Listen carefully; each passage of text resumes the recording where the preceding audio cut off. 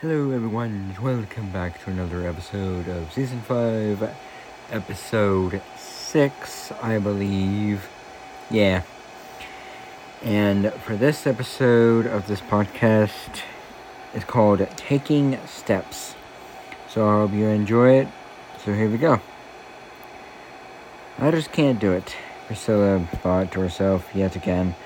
Her friends ran marathons, bench pressed, and did other valiant physical feats, but she just couldn't. She wasn't happy about her weakness, but there didn't seem to be much she could do about it either. Every week, she went to a class at the gym. She studied how to exercise, but then she went back home, and life surrounded her. 1,000 things demanded her attention. And somehow, exercise just slipped her to the background. She finally forced herself to go for a walk after dinner. But her mind was not on the walk, and her feet only mechanically went through the motions. One day, she casually confessed to a friend how little she felt she exercised. Her friend's response surprised her. "Do you really want to get in shape, Priscilla?" The question took Priscilla by surprise.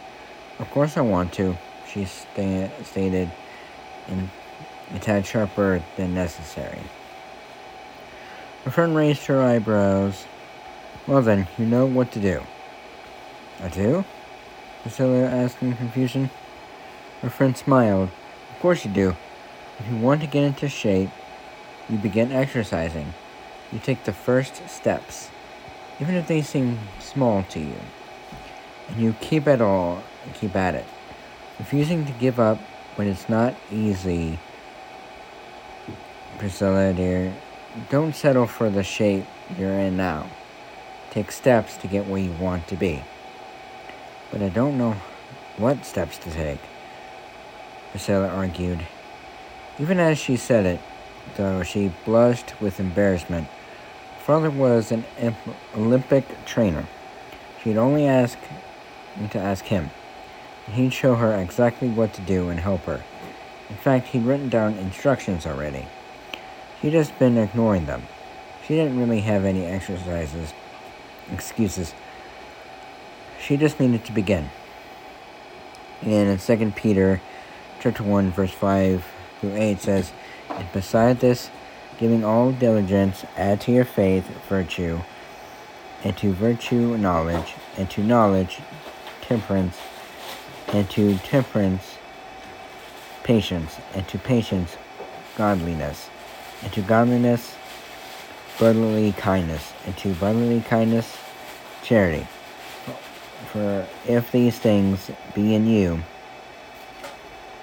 and abound, they make you that ye shall neither be barren nor unfruitful in the knowledge of our Lord Jesus Christ." And in 1 Timothy chapter 4, verse 6 through 8 says, "If thou put the brethren in remembrance of these things, thou shalt be a good minister of Jesus Christ, nourished up in the words of faith and of good doctrine, whereunto thou hast attended, but refuse profane and old wives' fables, and exercise thyself rather unto godliness. For bodily exercise profiteth little, but godliness is profitable unto all things, having promise of the life that now is, and of that which is to come." So as we start this new year of 2023, it is a wonderful time to think about steps we can take to seek God and trust Him more. Here are a few ideas that could be striking into your mind. So pick a scripture and read it daily each week, asking God to help you live in light of it. Commit or recommit to daily Bible reading. Don't let Satan discourage you through comparisons against what others do. Start small if you need to. Even a quick 2-minute reading is the beginning. View it like you do physical food. Somehow we make time to eat, even if it's a quick bite on the go. Write a scripture out and put it in your pocket, rereading it throughout the day. Put scripture verses up over your light switches or some other place you look frequently as reminders. Make sure you're in Christian fellowship / have spiritual accountability. Memorize scripture. Again, start small if you need to.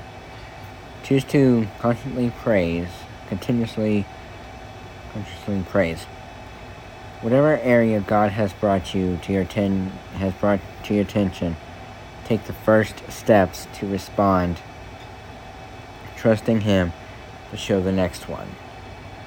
Knowing that as you take steps to seek God more, the enemy will try to discourage you. Don't let him.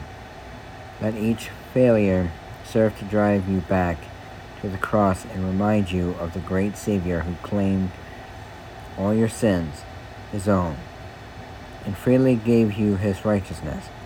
Remember, the Christian walk is a battle, but Jesus has already won the victory. Choose to trust Him. Take steps to obey what He says in His Word. Babies don't just start running without first learning to stand, toddle, and then walk. But imagine how sad it would be if a baby gave up after the first fall, discouraged because he couldn't run. And in Jeremiah chapter 29, verse 13 says, "And ye shall seek me and find me, when ye shall search for me with all of your heart."